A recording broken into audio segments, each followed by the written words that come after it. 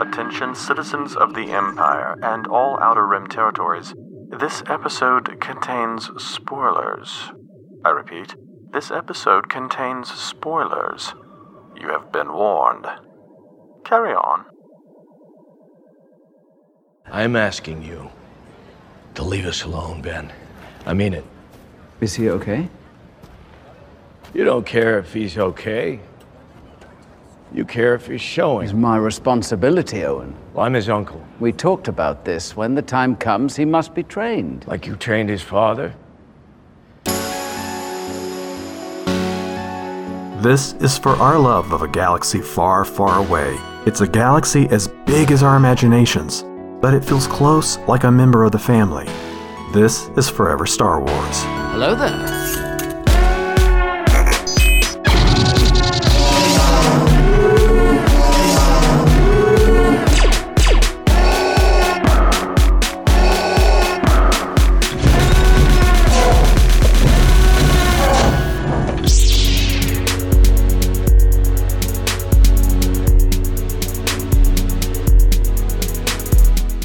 Hello, this is Mark Marquis, the host of Forever Star Wars, and I'm here doing something unique and special. I've done it a couple of times before, where I have a unscripted conversation with somebody that I enjoy talking about Star Wars with. And this time I have the pleasure and honor to do something that I have never done on Forever Star Wars before, but I wanted to do this because this person is somebody that I have shared Star Wars with for my entire life. And he is my Wookiee co-pilot for Star Wars. I'd like to introduce everyone to my brother, Brandon. It's Brandon Marquis, not Brandon Boylan. So let's get that clear right up front. And why don't you say hi, Brandon? How's it going, folks?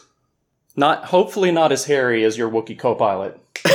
Noel, nothing wrong with that. So what I wanted to do here was to just have a very casual conversation. Like, I wanted to record, and in the context of this is just how we talk Star Wars, but just record it for the show because, one of the things that's important to me is seeing Star Wars through the lens of found family or through family connections. And I do think that Star Wars is a family generational phenomenon where people share it with their kids and they share it with their, family members and friends. So I just wanted to kind of capture that in this episode. And so what we've done is Brandon and I have watched the series separately, and we have withheld all of our opinions from each other and in anticipation of this episode or this recording. So this is the first time that we have talked about Obi-Wan. So you're going to get to hear how we as brothers talk about Star Wars. And we may go off on tangents. And, I've already found out that Brandon has told me he is very prepared for this. You took massive notes. Is that correct? I'm going to school. I'm going to Star Wars school this week. Yeah, you went Star Wars school on this one, and that's good because I did not do extensive research or record things, record names, and I don't remember the names of a lot of the planets. So, Star Wars fans, you're just gonna have to be real chill with me on this one because I got you covered. Brandon's got me covered on this one. So, if I don't remember somebody, I'll just say, Brandon, what was that character's name? So what I wanted to do is start the conversation with what were we anticipating from this show before it aired? Like when we first heard that announcement that they were going to do this way back in, gosh, I don't remember what year it was, but it was... The movie. Yeah. Yeah. So what were our thoughts and feelings about what we wanted to see and our expectations of that back in the day? So I'll let you go first, Brandon. Do you want my hot take? I've got a hot take of the whole show. We're all about hot takes here, so have at it.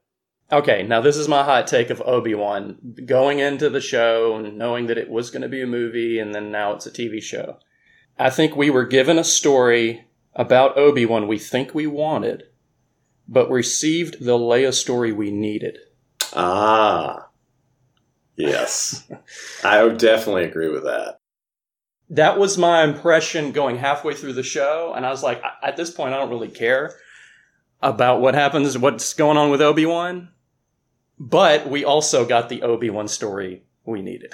Yeah. So yeah. I think they did wrap it up very well. I think that they did do justice to Obi-Wan's story, or the one that we didn't think we needed, or some people didn't think we needed, and I was skeptical. But I think they did a really good job at the end of the series, wrapping it up and filling in the gap. You say you were skeptical. Mm-hmm. So what was it you were skeptical about initially? Well, I guess it's like, so what we're going to just, when I hear about, okay, they're going to focus on Obi-Wan on Tatooine watching over Luke. This is spoiler territory, right? Yeah, we're good. You're good.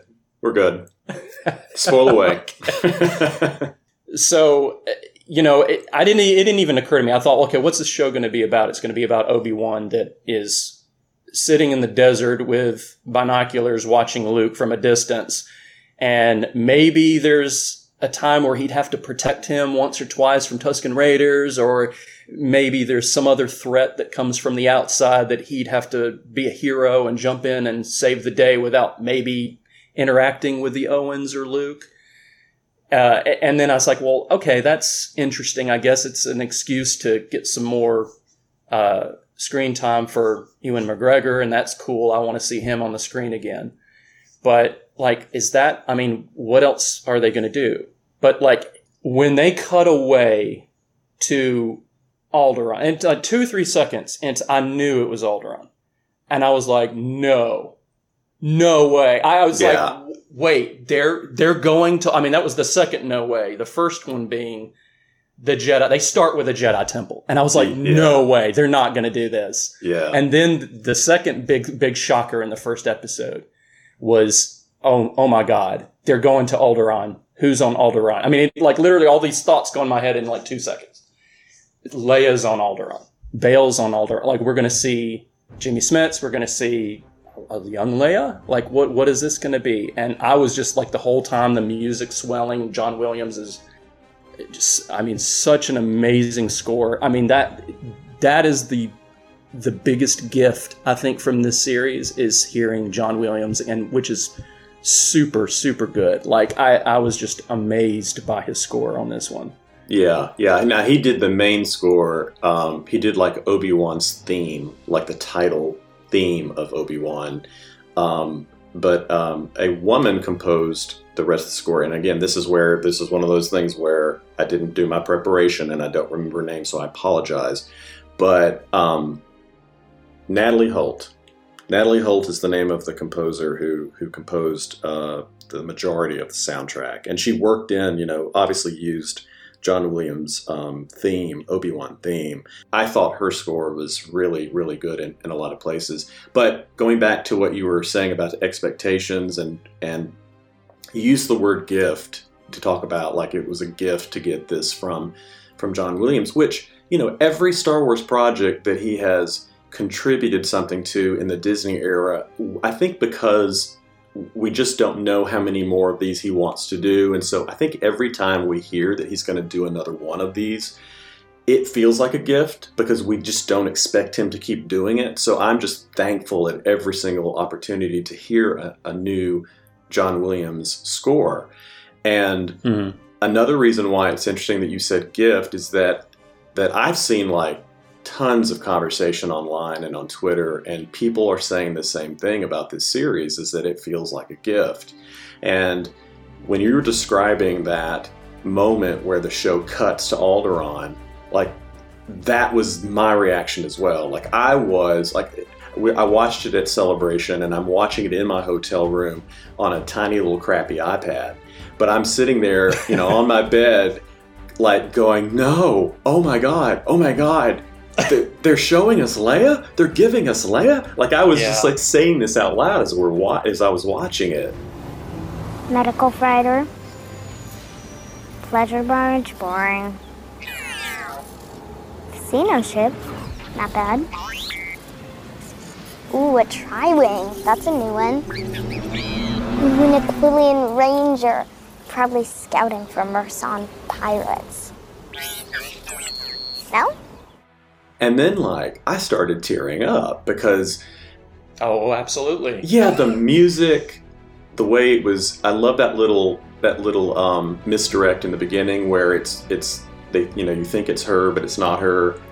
And then they cut to her running out into the forest and climbing the tree, and the tears started coming. I was just like, I just didn't expect to see Leia. It was like, I guess, and there was a part of me that thought that because Luke and Leia as young adults were so iconic in the franchise, that we saw them as babies. Of course, George wanted to show their birth, but like he skipped over all that time to then, you know, tell the story in A New Hope. Like he didn't feel the need to show them growing up. And I thought, well, maybe that's because he didn't necessarily feel like we needed to see the in-between parts. And so maybe Lucasfilm would want to honor that by like keeping, you know, Luke confined to just Mark Hamill and Carrie Fisher as Leia. Like, just have them be those characters. So when they have these children playing them, I was just like, they're actually going to do this. Like, we are going to see Leia as a child. And the way that this dovetails so perfectly into the end of Revenge of the Sith, where, you know, Obi-Wan is delivering these children to where they're going to be and who's going to take care of them. And he walks away, and like, you know, you think at the end of that, like, okay, he'll just hang out and we won't hear any more of his story until he meets up with him in A New Hope. This ended up being something that, like you said, like we thought we knew what we wanted from an Obi-Wan story, but this ended up tying the Obi-Wan series to both A New Hope and Revenge of the Sith in a way that this truly feels like the movie in between. I thought of that too, and I thought, dare I say, this does about of an impressive job as Rogue One did. Yeah, I think I think Rogue One, as much as that felt like, oh wow, this is cool, like Vader is coming on the ship, you know, like, and we see that we get that amazing action sequence in Rogue One, and we see the battle that happened for the plans of the Death Star we didn't know happened, and that amazing battle that probably is one of the best battle sequences since Episode 3. And we get all that, and this show felt like the emotional strings, like you said, between Episode 3 and A New Hope. That's exactly what I mean. Like it is the emotional successor to the story that George finished telling in Revenge of the Sith. Like this picks right up and is, you know, a lot of the Legends books would go into these tangents of like telling these side stories about what happened to these characters in between, and it always felt like supplemental stuff. Like it was just stuff that if you wanted to read it, it's great, but if you didn't need to read it and didn't care, it didn't really count. And like, I thought that an Obi-Wan movie would be either the focus would be on Luke, but more likely that it was just going to sort of tell like a story that was based on Tatooine and what was Obi-Wan doing while he was hiding out. Like this would be a story about that. Yeah, that's the misdirection. The misdirection is, we're going to get a story about Obi-Wan, I said the Owens earlier, the Lars, I should have said. Yeah. We're going to get a story about the Lars and then Obi-Wan and Luke. And, okay, what's young Luke going to be like? And it's like, this show is like, no, you're not going to get anything before Luke. You're going to get Leia. Like, complete misdirection. And it was so elegant, the way that it was like, if you're going to have a story where Obi-Wan has to leave Tatooine, if it had been any other plot, if it had been any other like, well, he goes to this planet to help some people and blah, blah, blah, blah, it would feel forced. It wouldn't make any sense. Right. It was like, why would he... No pun intended. Why would he abandon his mandate of protecting Luke? Well, obviously the only thing that could get him to leave would be Leia. Right. And yet it's so simplistic. It's so obvious. It's like so... Well, of course.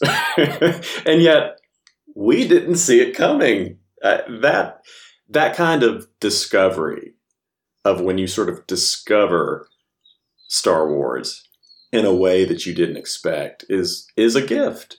That's not the only way that the show subverted expectations. Oh, yeah. Okay. And it seems like a theme throughout Star Wars is that like you think you know what to expect from a character and then it surprises you. But that's Star Wars. That's been Star Wars since Empire Strikes Back. Well, give me an example. Well, I mean, I'm jumping a little bit ahead here, but not too far ahead, but like after watching the first episode twice, or part one, I'm sorry, they call it part one. I'm like, oh no. So there'd be a lot of casual, I quote, air quotes, you won't see my air quotes, casual fans that I've talked to in the past that hated, now this is a tangent, don't get me wrong, but like this is what I initially thought, like, oh boy, people are going to hate this show. They're going to hate Obi-Wan's character because he is not the hero we remember from episode 3. What does that sound like? That sounds like The Last Jedi, right? Yeah, yeah. So I was like, oh no, this is like The Last Jedi all over again. This is, everyone's going to dismiss this show because Obi-Wan, I liked Obi-Wan from episode 3. What happened? The difference is we saw what happened in episode 3. So there should be no confusion about where Obi-Wan is mindset, where his emotions are right now. And that's affecting his connection to the Force. That's exactly what happened to Luke, but we didn't explicitly see that happen to Luke. So a lot of people were confused. Well, why is he throwing away the lightsaber? That doesn't make any sense. That's not the Luke I remember. Well, there's a lot of story. There's a lot of things like he failed his nephew, like Obi-Wan failed his former Padawan. Yeah. And I think that's important. But the important thing is we see it this time. We saw a whole movie dedicated on that. Yeah, we saw it as a flashback. We did see that like we saw what was the defining moment of misunderstanding of Luke, that moment that they clash. But after he throws away the lightsaber, right? Well, that's true. Yes, right. That's a good point. Yeah. So people are already on the emotionally, they're already in the bad place with how that movie started. Well, it's interesting that you point that out because I had the same thought too. Like I thought, okay, what's the discourse going to be like around this? Because it is eerily similar to The Last Jedi. For the record, I loved it though. Well, of course, yeah. But the thing is, like I saw just a little bit of discussion where people were, upset by the fact that he was so, weak. One of the criticisms of fandom that I have right now is that it seems like people have forgotten how to watch TV shows. Mm-hmm. Whereas like you and I are from the generation where we were raised on TV, episodic television. And like we saw the birth of like long form storytelling in TV shows. In the early days, they used to be all episodic. Right. Like you didn't have plot points that spanned multiple episodes and seasons. And Star Trek began playing around with that with Deep Space Nine. Deep Space Nine, yeah, that was the first one that really did it on a big scale. We just became accustomed. I guess Generation X was a generation that learned how to watch TV and be patient because we knew that the story would unfold down the line and we haven't seen the whole thing. One of the things that people were doing though with this series was like they were complaining about Obi-Wan while ignoring the fact that this was an arc. Right. And that he would start out in this place and would end in a different place. And if you're just patient and you wait for 2 or 3 weeks, you're going to get the Obi-Wan you wanted to see. That's exactly what happened for almost everyone. Well, there's 2 other reasons why this happens and every time. And I cite video games as one of them. It's like when you play the sequel of the video game, they nerf your main character for a reason.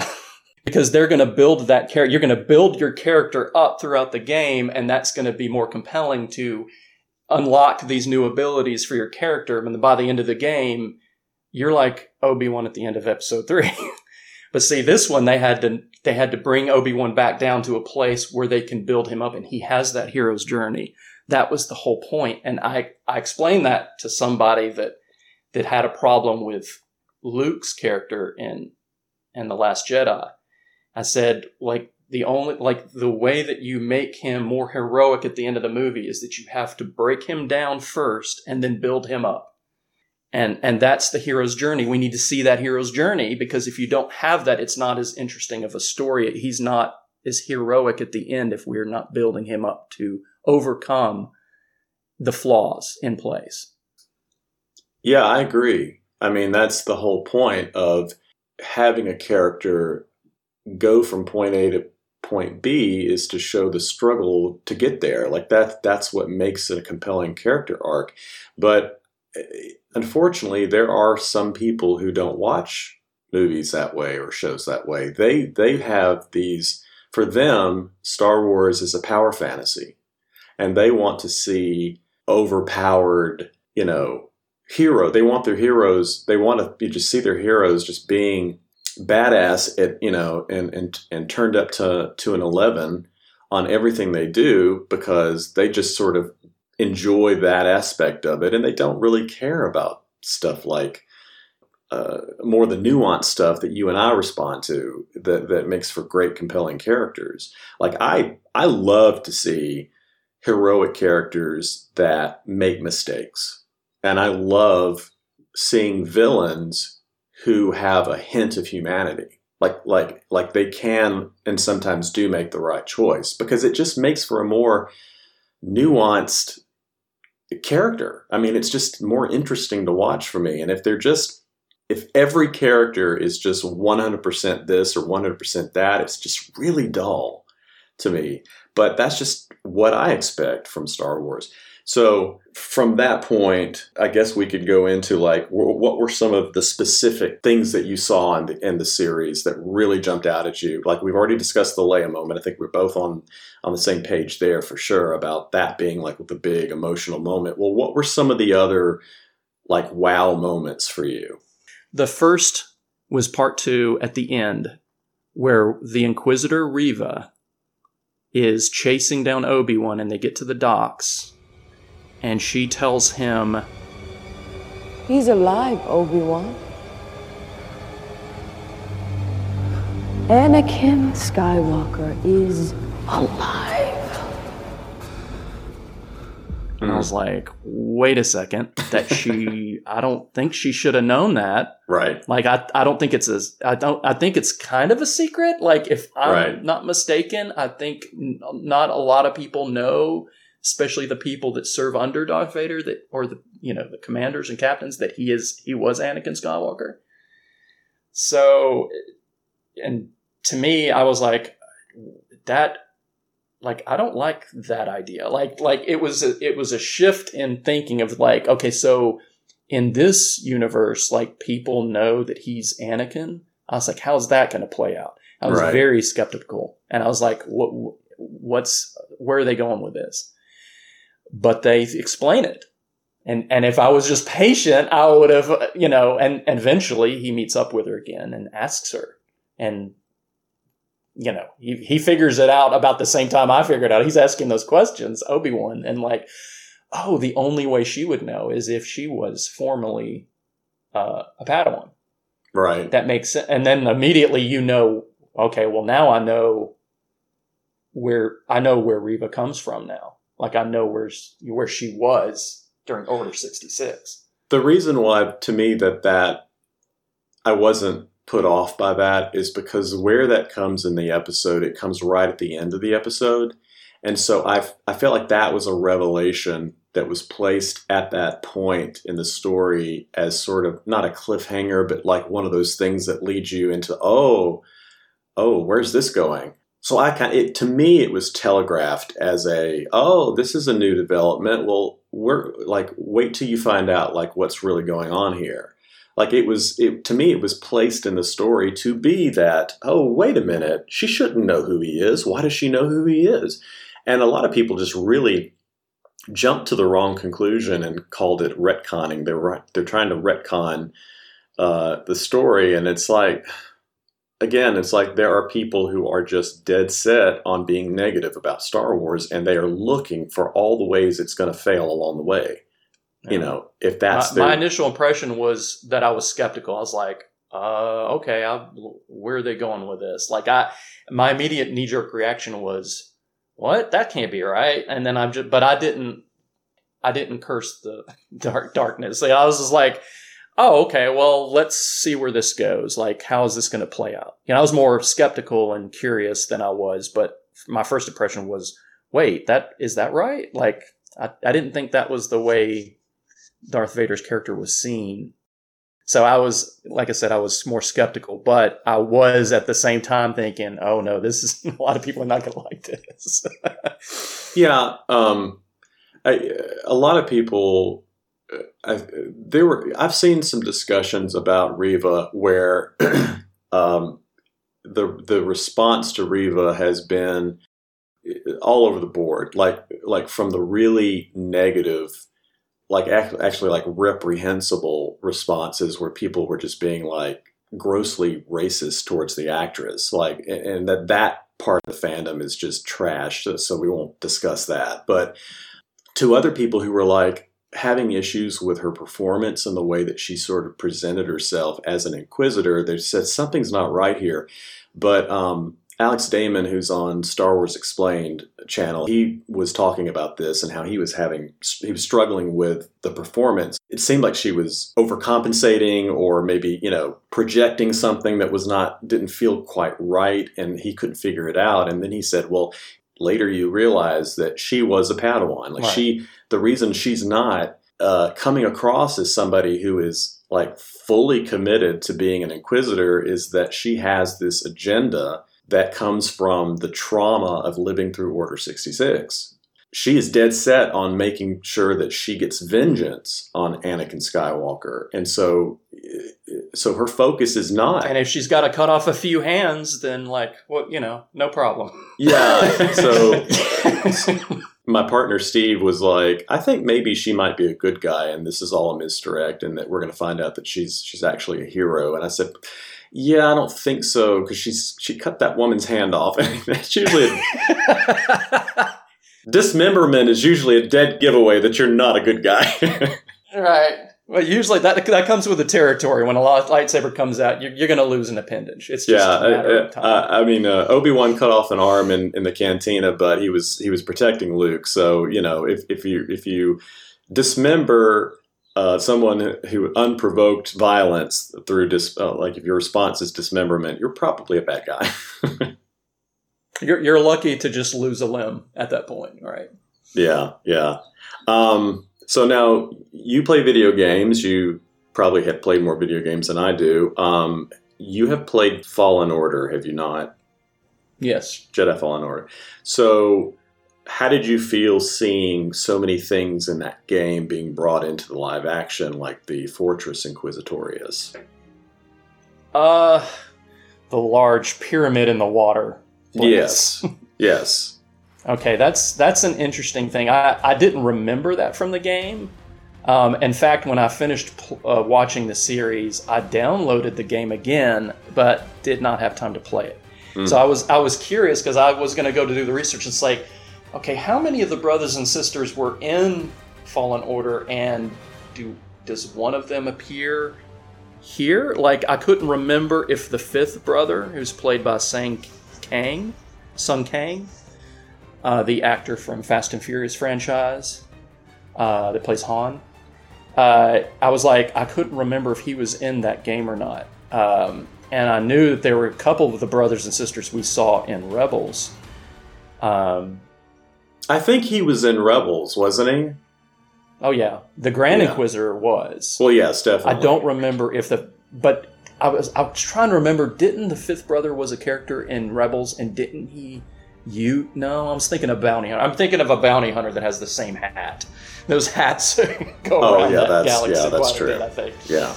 So I was thinking of the Bounty Hunter that has the similar shaped hat. But anyway... Yeah, I was kind of confused because when I was trying to think of how many of the brothers and sisters we saw there and how many of the ones I remember from Rebels. And I didn't do enough research to go back and play the game again or rewatch the episodes of Rebels that have the Inquisitors in them. Mm-hmm. But I did kind of remember the Grand Inquisitor. So when Reva puts a lightsaber in him. I'm like, okay, well, this is interesting, but he's not gone because we're going to see him again in Rebels. So it's kind of like, so how does, I guess like a lightsaber through the body is not like always fatal. So we get that a couple of times in the series, like, oh, well, it's not the end of the world when you get a lightsaber. I think at this point in Star Wars, the only deaths that really stick are, let's see, being burned into a skeleton. Oh, yeah, check. Getting beheaded. You don't come back from being beheaded. Check, if you explode in an explosion. Right. In a starship, yeah. Yeah, you don't come back from that. But being cut in half, being impaled. And losing an appendage is a slight setback. Right, exactly. Getting cut in half is a setback, apparently. But that makes you wonder. Right, yeah. But it makes you wonder, did the Jedi, did they burn Qui-Gon too quickly? Could they not have maybe saved Qui-Gon? I mean, did they want to? Yeah, maybe Maul didn't take out any vital organs, I feel like the Jedi may have been a little rash. I think they might have been a little rash there. It's a shame. I didn't see Obi-Wan checking for a pulse. Well, it doesn't matter. Hey, we've got Fennec Shan. She was shot and left for dead in the desert and was literally dead. And she got brought back. So even checking for a pulse doesn't really help. Yeah, she just lost a few organs. Just had her entire midsection rebuilt with robot parts. Well, let me ask you a quick question, because I got on a sidetrack for the second. Because the second episode, I think I'm done talking about that one. I mean, there's some other interesting things that happened, but that was the big revelation. I was getting to part 3. What did you think about Obi-Wan and Vader's confrontation? Oh, okay. All right. So I'm glad you asked me that, because that is going to bring us to the only really negative thing I have to say about this series. I feel let down that this was not a major motion picture, because more than any other Star Wars show, this looked like a TV show. Like, it looked like it was made on a TV budget. And I have not been saying that about a lot of the other Star Wars shows. They feel much more expensive looking, and the technology that they use to make a lot of these scenes, it's called, what is it called? Volume. It's called the volume. The volume is great for being able to record places or take characters to places they wouldn't otherwise be able to do, and it keeps the cost down. But man, there were places in this series where you could really see that it was being used, and it just made the series look and feel cheaper than I feel like it needed. It deserved better, in my opinion. This was such a good story that it really deserved lots and lots of money being thrown into it, and it's just such a shame to me. And that episode, while a lot of it was filmed, some of it looked like it might have been filmed on location in a rock quarry or something, but it was such a nondescript location that it felt like a cheap place to film that, like their first face-to-face confrontation. I didn't have an issue with the way that the scene played out, with Obi-Wan struggling and being more of just being chased by Vader. That was fine. That's what you expect to see. I have something to say about that. Yeah, well, yeah, okay. But so that part didn't bother me at all. I like the scene where he sets this, I don't know, rocks or something, or I don't know what they were, but he ended up setting them on fire, and they have that exchange where Vader says, "I am what you made me." Which was so perfectly Shakespearean.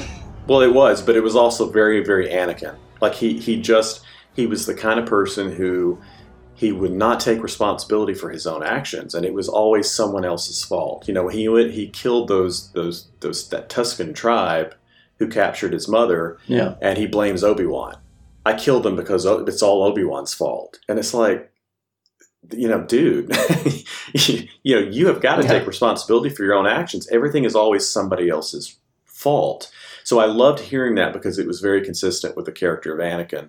But I just felt like that whole episode was just shot in a way that just really took me out of it, that it was a TV show. And I don't like watching Star Wars and being reminded that I'm watching a TV budget. It should be bigger than that. So that was my view of that episode. Well, I think that was a second misstep of the show. And you're right. I retroactively forgave part 2 because I was like, okay, Reva was a Padawan, so her knowing that that's Anakin makes sense, that she would know that. Even though, if you think about it, she never really saw Anakin go into the suit, so there's still some question there of how she would know unless she sensed it using the Force. But anyway, that being said, I felt that this was fan service, that they had a confrontation at all here. Like I felt like if they didn't give the fans what they wanted early in the series, people would give up on it. I see. And I think what they should have done, which is like, this is armchair quarterbacking, but I think he should have ran from Vader, never confronted each other. I think Vader should have chased Ben, and Ben would have been running away from Vader like he's running away from his past. He doesn't want to face the reality that maybe part of what Vader said he actually believes, that maybe he did create him. Yeah. And I think that's partly, remorse that a lot of Ewan McGregor's performance in part 1, you see that regret. You see him trying to talk to Qui-Gon and why he's down, why he's depressed, because he's in this low place because of what happened. You are my brother, Anakin. Promise me you will train the boy. Obi-Wan. Only pain will you find. There's good in him. I know this. You are the chosen one.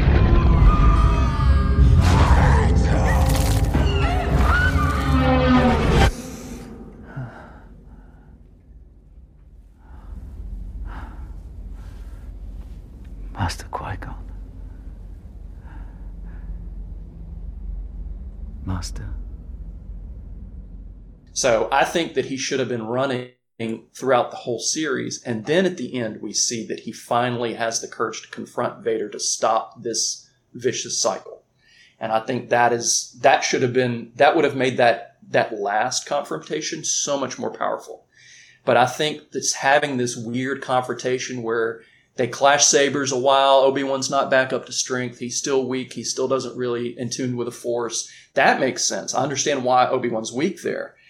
I just don't like the way that it was that cat and mouse, and Vader kind of pulls a Jason at one point, and he's like, Obi-Wan runs away from him. He's far away, and all of a sudden Vader's right behind him. Like that's like something we'd see in the Friday the 13th movies.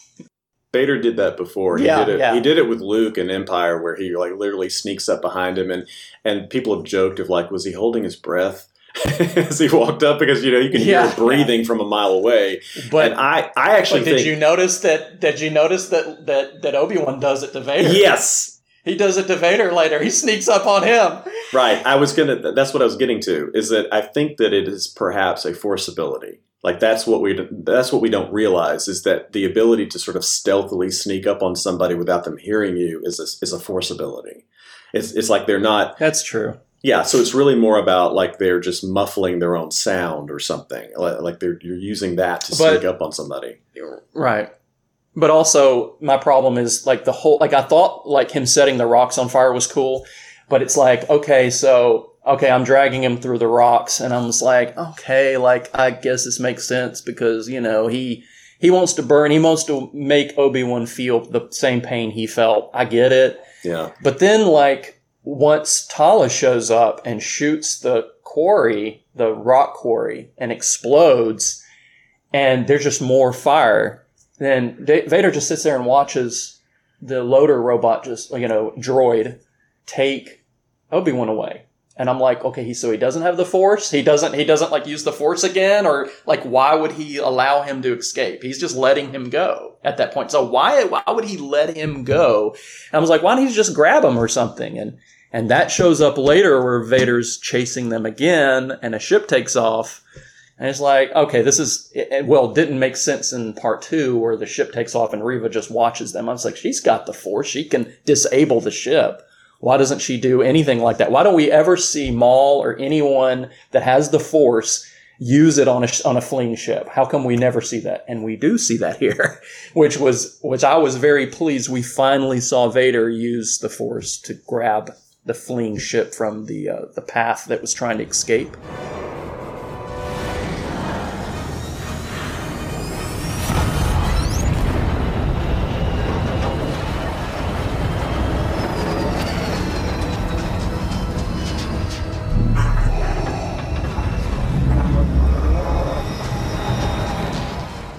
That was an incredibly cool scene. Like I had to go back and rewatch it because the second ship is right there the whole time. You just don't notice it because, like Vader, you're focused on that first one. And what I loved about that was it showed we got to see Vader like being this incredible like monster, like with the Force, and like that and like the scene in Rogue One at the end with him just like tearing through the rebel soldiers, like. That's what makes him scary as a character, and I'm glad that's why people fear him. Yeah, and I'm glad that they are showing that, because throughout the original trilogy, he never really exhibits that aspect, and so you just have to believe that he's really that menacing and that terrifying. But this actually shows you why he has that reputation. But the other thing that I loved about that scene, that escape scene, with the ship's misdirect of the ship, was that was Obi-Wan knowing Anakin and knowing how to outsmart him. You're a great warrior, Anakin, but your need to prove yourself is your undoing. And that's what I loved about the cat and mouse in the series, which often show Obi-Wan outsmarting Anakin or Darth Vader because he knows Anakin. And I was like, that's the kind of character interaction I want to see that carries over from the prequels. Right. And they show that in the flashback. So what do you think about the flashback? Oh, I love the way the flashback was woven into that episode. No, you're talking about them not spending money. I was expecting deepfake here, and they didn't do it. And I was surprised they didn't do it. Again, that's a good example of where it took me out a little bit, because if they had wanted to show Obi-Wan and Anakin looking exactly like their prequel selves, they have the money to do that. They can do that. They've proven they can do it in the MCU. They de-age people all the time, and it could have been pretty seamless at this point. And they just chose not to because they didn't want to spend the money on it. And it took me out. Was it enough to like make me hate the scenes? Of course not. I love seeing those scenes. I love seeing the interplay. Right. And I loved how those moments in their duel as they're sparring back in the flashback was woven into what was happening in the present. And that was like a really, really nice framing device. So again, another great example of the budget restrictions took me out of it somewhat, and yet I ended up forgiving it because what it was doing in the story was so great. We could talk about the series. I do think we could talk about it for hours, honestly, but I would sort of like to wrap up a little bit and maybe bring it back around to maybe what were some of our takeaways from the way the series ended, or like, are there any special characters that you sort of want to call out and talk about? Or just what were your general feelings about the way that the series ended? Like how did that all play out for you? Well, I'll go ahead and start by saying, and I think we touched on this, referring to this fact that this was going to start as a movie in the beginning. I think this is much better than any movie they would have made. I think that would have reduced our time with these characters, and I think we got a much more fulfilling story out of it being on as TV series than we did if we had a movie. Mm. Yeah. So I'm overall, like, other than that misstep of kind of how they handled the first interaction. I think that this is. I think that I'm a big fan of the show. I think the show. I was first very skeptical how they were going to play up, Obi-Wan's his journey, but I think it ended really strong. I really enjoyed the last episode. Yeah. I think that was the confrontation that I kind of wanted them to. The only confrontation I wanted to see was that confrontation. And it makes sense why you see Vader's failings when he's like, instead of following the path, no pun intended, he redirects the Star Destroyer to follow Obi-Wan. And like the Inquisitor's just standing there going, it's a mistake, it's a mistake. And it's like, he's still like, turns the Inquisitor's like in his wry, like English voice is like, we really should follow the path, sire. We should go after them. And that's hilarious. And I'm like, yeah, that Vader's not going to go for that. But did you notice? I'm jumping real quick because I know we're running low on time. Vader's stance changes when they're fighting. The way he holds the lightsaber two-handed is different. I didn't notice that. Now, we didn't see this in New Hope, of course, but is Vader's stance the same as Anakin? I'm sure someone that's more familiar with the Jedi fighting stances could probably answer that. I don't know enough about that part of Star Wars, but I bet that they did that on purpose. I bet the reason Vader is using a different fighting style and stance is because that's part of Anakin coming out at that moment. And we see it again. So much symbolism in this episode. It mirrors, the episode. You're a huge Ahsoka fan. But the only two people to cut through Vader's helmet and get to Anakin was the two people that knew him the most. Right. It's Obi-Wan and Ahsoka. And it was two opposite sides of the helmet. So the side that Ahsoka cut off was the left side, and the side that, I didn't see that. Okay. So let me talk about that scene. So yes, it is very much like the Ahsoka and Vader fight from Twilight of the Apprentice on Rebels. But it was intentionally done that way because, just like George liked to say, it was an echo, it was a rhyme.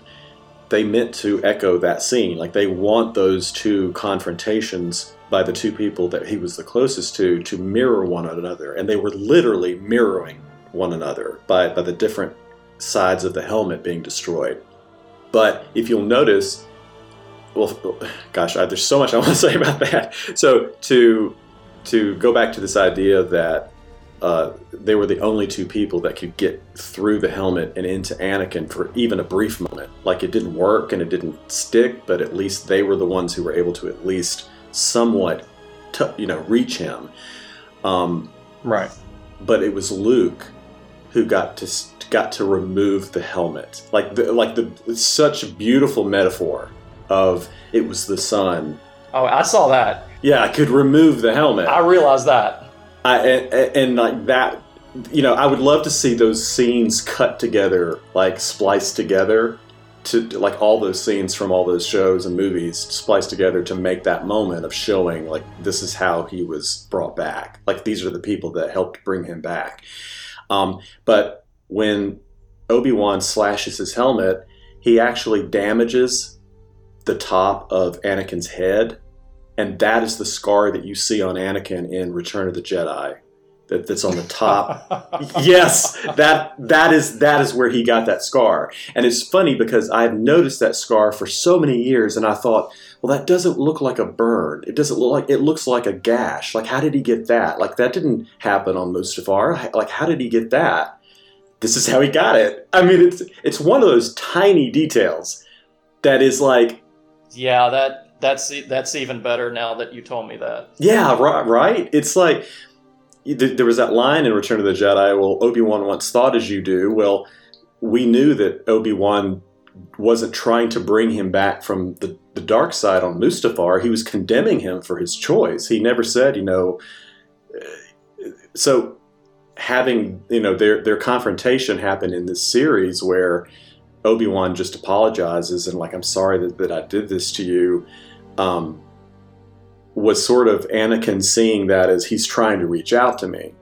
And even if Obi-Wan didn't say there's still good in you, I think that Anakin felt that's what he was saying, because when Darth Vader tells Luke that later, he's just thinking back on that confrontation and what he thought Obi-Wan was trying to do in that moment. And the reason why that's important to see it from Vader's point of view is that when Obi-Wan apologizes to him, he says that thing where he's like, "You didn't kill Anakin Skywalker.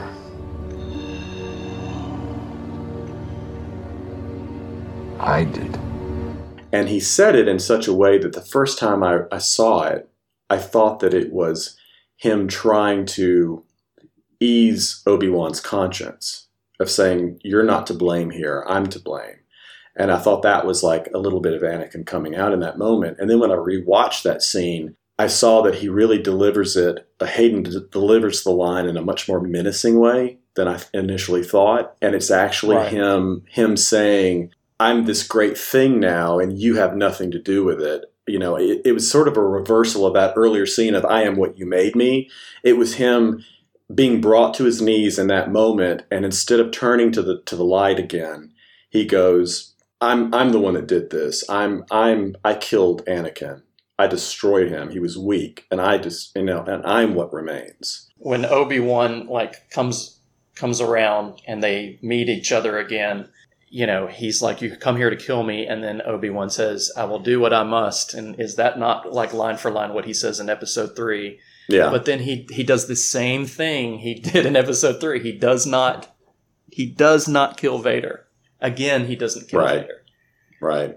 But he finds peace, but he doesn't kill Vader. So I find that very odd that, like, I guess he met his demons literally and figuratively, but still, like, he's like, he does what he must, but he didn't again.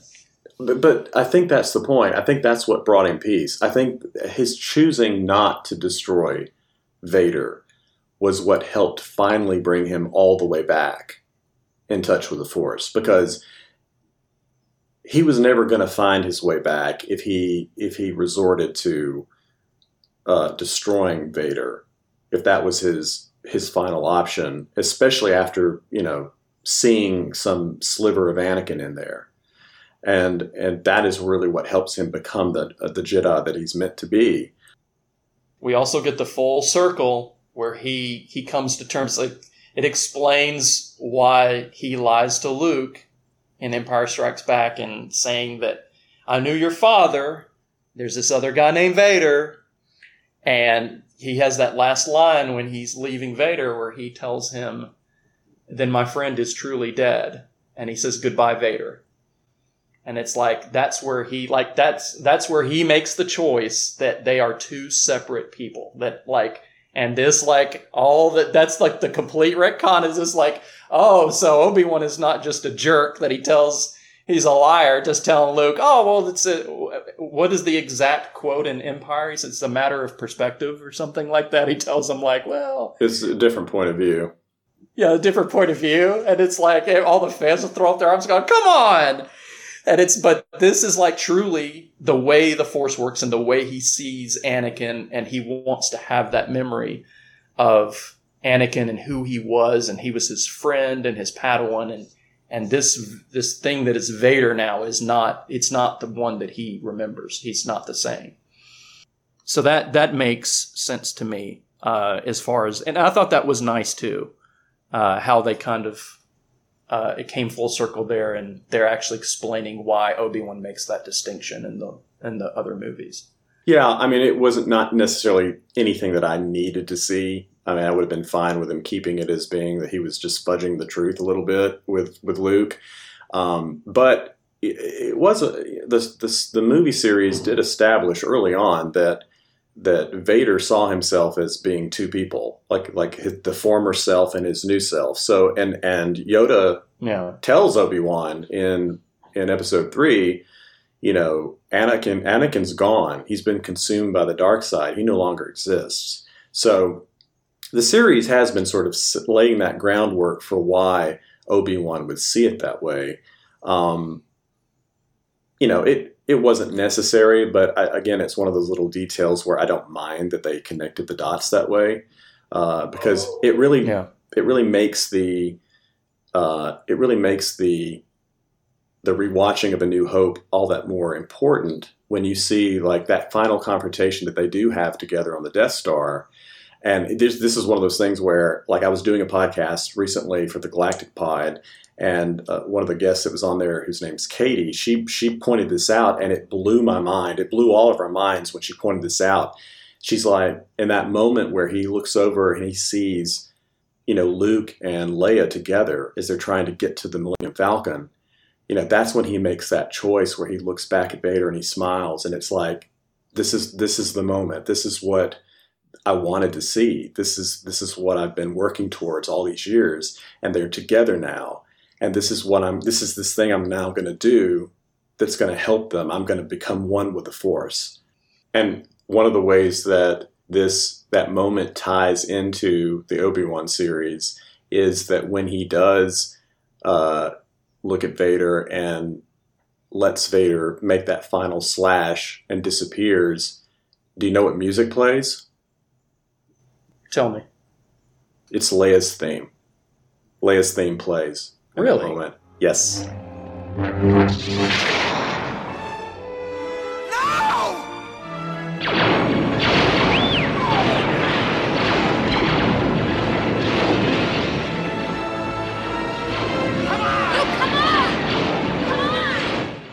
That blew our minds.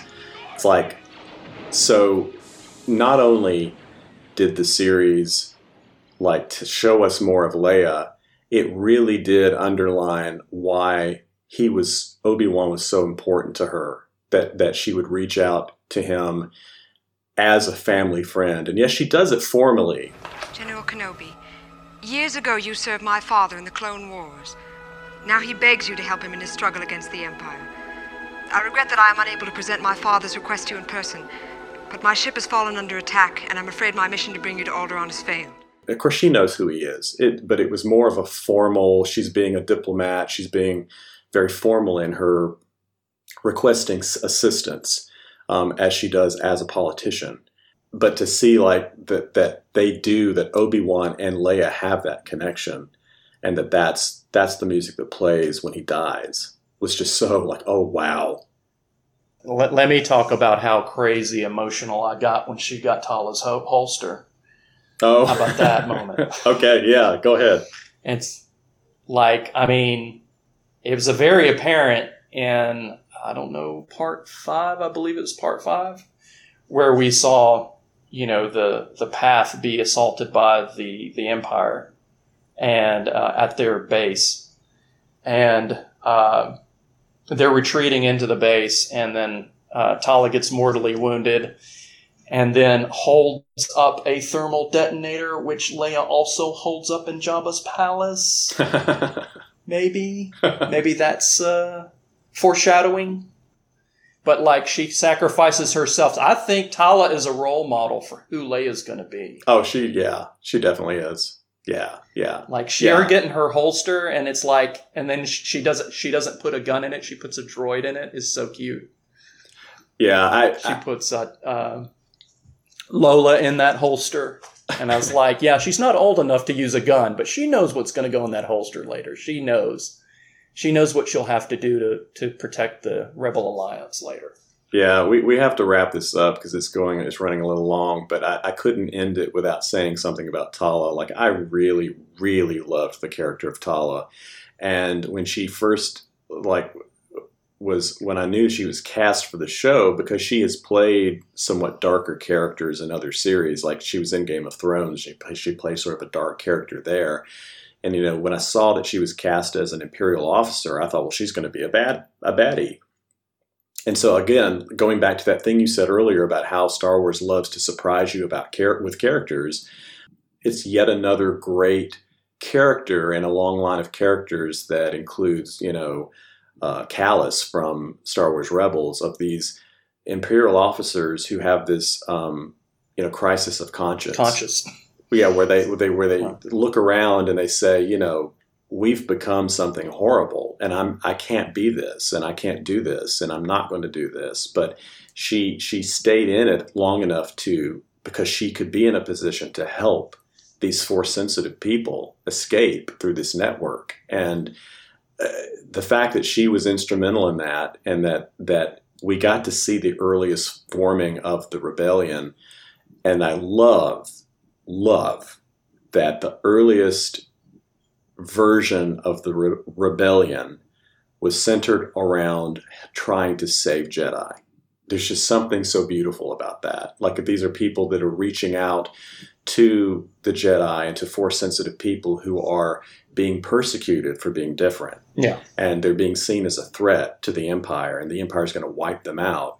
And they were largely successful, but they weren't totally and completely successful because regular people stood up and said, we can't do this. This is not going to happen. We're going to have these people's backs, and we're going to do it at great peril to ourselves. Yeah. Like, this was the early days of the Rebel Alliance, when there was no alliance. Like, there was not a network of organized resistance. This was the early days where there were cells scattered here and there, and they were all vulnerable. It all leads to Jabim, and from there we give them new identities and get them out. There's a lot of good people risking their lives out there. Were they all Jedi? Not all. These days, the Empire hunts anyone who's Force-sensitive. Even children. What happens to them? We're not sure. No one ever sees them again. And these people who stepped up in the early days, like Tala, they did so at great, great risk to themselves. And to me, it's all the more heroic. And that's really what Star Wars is all about. It's about telling these stories of how these regular people step up, and in some ways they're extraordinary and they have Force abilities, and in other ways they're just regular people who believe in what the Force stands for. Right. And I think that's maybe the way that I want to wrap up this episode, is just sort of to say that in spite of like the little nitpicky things I had to say about the way the series was executed, this really did feel like a gift. It felt like everything that I wanted to see in a Star Wars story, and yet it gave it to me in ways I didn't expect to see, and I didn't know that I wanted to see. And it ended up showing me things that were very much Star Wars. They were true to the message and the feeling of Star Wars. And everything that happened in the series to me felt vital to the overall story. It's not just a side story. It's not a tangent story. You know, this is that if you watch these movies in chronological order of the timeline that they occur in, this is absolutely must-see viewing. Like, you can't skip over this. You have to see this to understand everything that came after, because it really ties into it very, very nicely. So, as your closing thoughts, what were your takeaways from the series in general? I mean, exactly what you said, ironically. I mean, at first I was kind of like, well, I was excited because it's more Star Wars. I would always err on the side of, okay, I'd rather have more Star Wars than less Star Wars. So even if I'm skeptical of how they're going to portray Obi-Wan or what the story is going to be about in this one, I still want to see more Star Wars. And from the talented producers and directors that we've seen work on The Mandalorian and Book of Boba Fett, I had a lot of faith going into this because I knew the same people that worked on those projects worked on this one. So I was like, well, this might be a lot different because of the people that I know that are involved. So I think that goes a long way to say that what impact this show means to the greater picture of Star Wars and what it means for Episode 3 and then what it means for A New Hope. And I think it fits in nicely with that. And I'm so glad this was a series and not a movie, because we wouldn't have gotten those really cool character moments with Obi-Wan interacting with Leia and having those long talks with her. I mean, just the moment at the end where she comes to meet Cousins on the platform, and then Obi-Wan shows up and speaks to her about her her parents. Oh, no. I mean, I just in tears the whole time. The whole time. Same. There's an exchange that Bail and Obi-Wan have that is very good too. Jimmy Smits is amazing in this series. He's so good. I mean, that conversation between him and Leia in that first episode, it's just like, I was in tears. Not even a real Organa.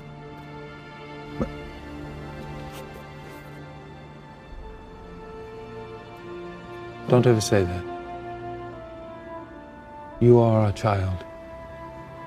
You are an Organa in every way. One day this planet will look to you, Leia. There are many ways to lead. You just have to find yours. Plus, imagine the look on your cousin's face when you get to boss him around for real. I love Bail. Yeah. I love Bail Organa so much. Like, he's like the perfect dad, you know. He really is. Yeah, I mean, I think the performances were amazing. Like you said, the music. I actually didn't know that John Williams. I didn't do enough research, I guess, that John Williams didn't score the entire show, but it's brilliant. You know, like the whole thing. And every time I finished an episode, I don't stop it. Every episode of this series, I listen to the entire score until it's over. And I think that's just like a great testament to the quality of the people that worked on this series and the story that they wrote. I think it's excellent.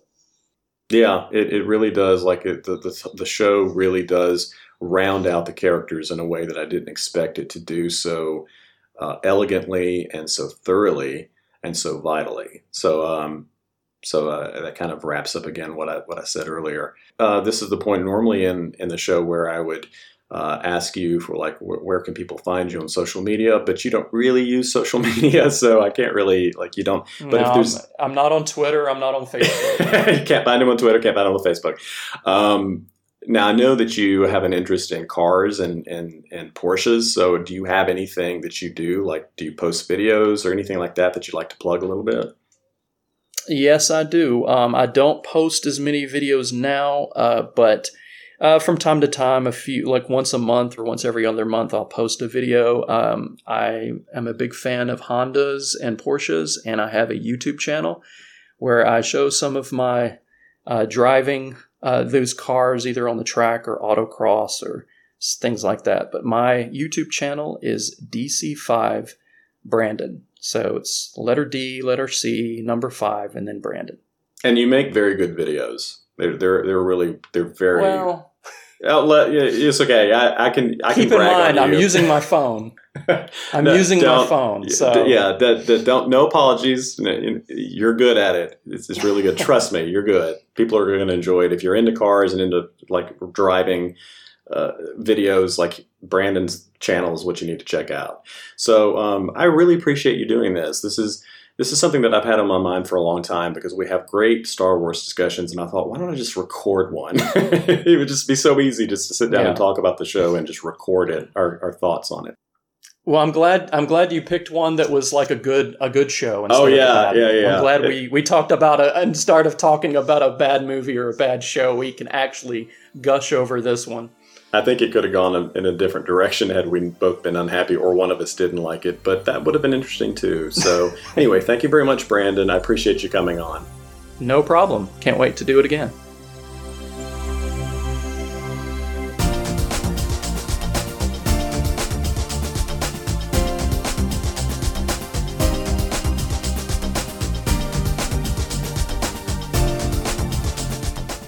Thanks again to my brother for sitting down with me and sharing notes on our feelings about Obi-Wan Kenobi. This is the third unscripted interview I've had on this series, and I like the format so much I've decided to make it a regular thing, so I'm hoping to include more guests on future episodes. If you follow me on social media and you'd like to be a guest on this show, drop me a line at clashingsabersnetwork@gmail.com, or you can @mention me on Twitter. I'm DJ M. Marquis there and mmarquis1205 on Instagram. We are well into the new era of Star Wars television series, and so far, I've enjoyed most of what we've seen, and one of my most anticipated series is up next, Andor. There'll be a lot to discuss before and after Andor airs on Disney Plus this August. Wow, that's a lot closer now that I think about it. I should probably watch Rogue One for the, 80th time? Just to be prepared. As much as I'm loving all this streaming Star Wars content, I do miss the experience of sitting down in a theater full of people and watching a movie. Star Wars Celebration featured an opportunity for fans to watch the first 2 episodes of Obi-Wan Kenobi together, and I was disappointed that I didn't get to experience that. It's a dream, really, to watch Star Wars for the first time in that way, in that kind of setting. But the exclusivity of that event left a lot of fans out in the cold. And Star Wars should be something everyone can enjoy in the same way.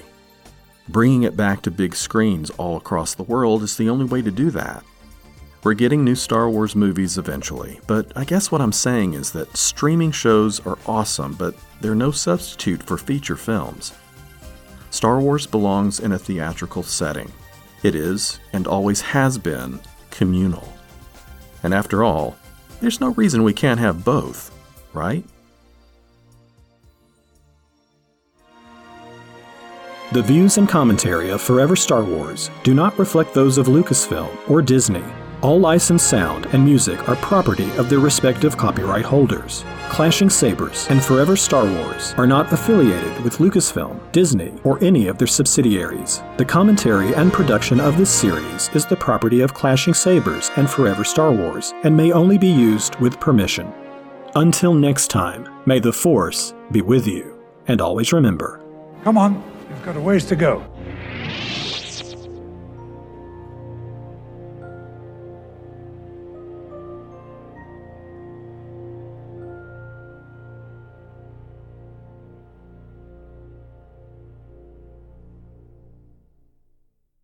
This whole series. Hold on a second, Brandon. Steve is washing a window outside, and hold on.